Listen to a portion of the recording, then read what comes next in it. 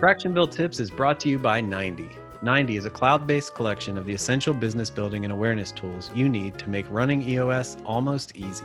The clean and extraordinarily intuitive system includes every one of the tools you need to not only run EOS, but cascade it down and throughout your company. Learn more at 90.io/Tractionville. Hey, Tractionville, welcome back for another Tractionville tip. Today, we've got a question about meetings, morning huddles, or stand-ups. So outside of your weekly team meeting or L10, how do you stay on top of projects and connect with your team members throughout the week? Chris and Benj, what are your thoughts? Well, the first thing that comes to mind, so I have several clients that work in the military space, specifically Department of Defense. And over the years, I have met some very high-ranking military personnel, and I've learned a ton from them. And as you were asking that question, one particular client came to mind. And I remember talking to them one day, and they're on the bridge of their ship, and there's officers running all around doing all their jobs, and I'm like, how do you stay on top of all this? And so what he told me was, in the military, they have these things called stand-ups, and it's where the senior officer gives their time and attention one-on-one to their direct report for about 15 minutes. So they basically come together, and it's a very simple agenda. What are you working on? What are your priorities? And how can I help you this week? So we're setting expectations, both theirs and ours, staying on the same page and communicating effectively. And that's how he's able to have all these little micro conversations with their direct reports. They call them stand-ups. They're no longer than 15 minutes.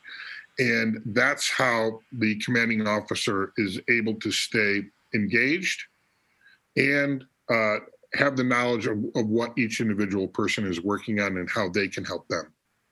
Yeah, that's great for staying connected to the people on a personal level, one-on-one. A lot of other companies project teams will use a scrum or a stand-up more to keep projects. So less about the people, more about the projects. And usually it's some combination of the same thing: wins, commitments, and blockers. So what were the wins from yesterday? Did we do what we said we were going to do? Are we on track? Our commitments, what are we committing to do today? So we're breaking down almost the idea of an EOS rock that's 90 days into a today. What's our today? What are we going to commit to today? And are there any blockers that could potentially get in the way of us accomplishing that commitment? And then company-wide typically is less about the individual and less about the project, and it's more about culture and coming together and camaraderie and teamwork and aligning vision and purpose and pace. And I've seen a lot of cool things from pouring into your people in those meetings with some sort of something that builds them up, their EQ, their IQ, whatever it might be. Or, on Wednesdays, we go around the circle. What do you learn in this week? On Tuesday, might be cascades from your level 10 meetings that happened on Monday. What does everybody else need to know about? So even a fun question of the day that's the same every week, which will save you from having to come up with something new every week, but and get everybody accustomed to what's coming. And that way that they can have a voice and share, and it's not always top down. It's a great way to build culture, come together at the beginning of every day, and kind of kick off your day together.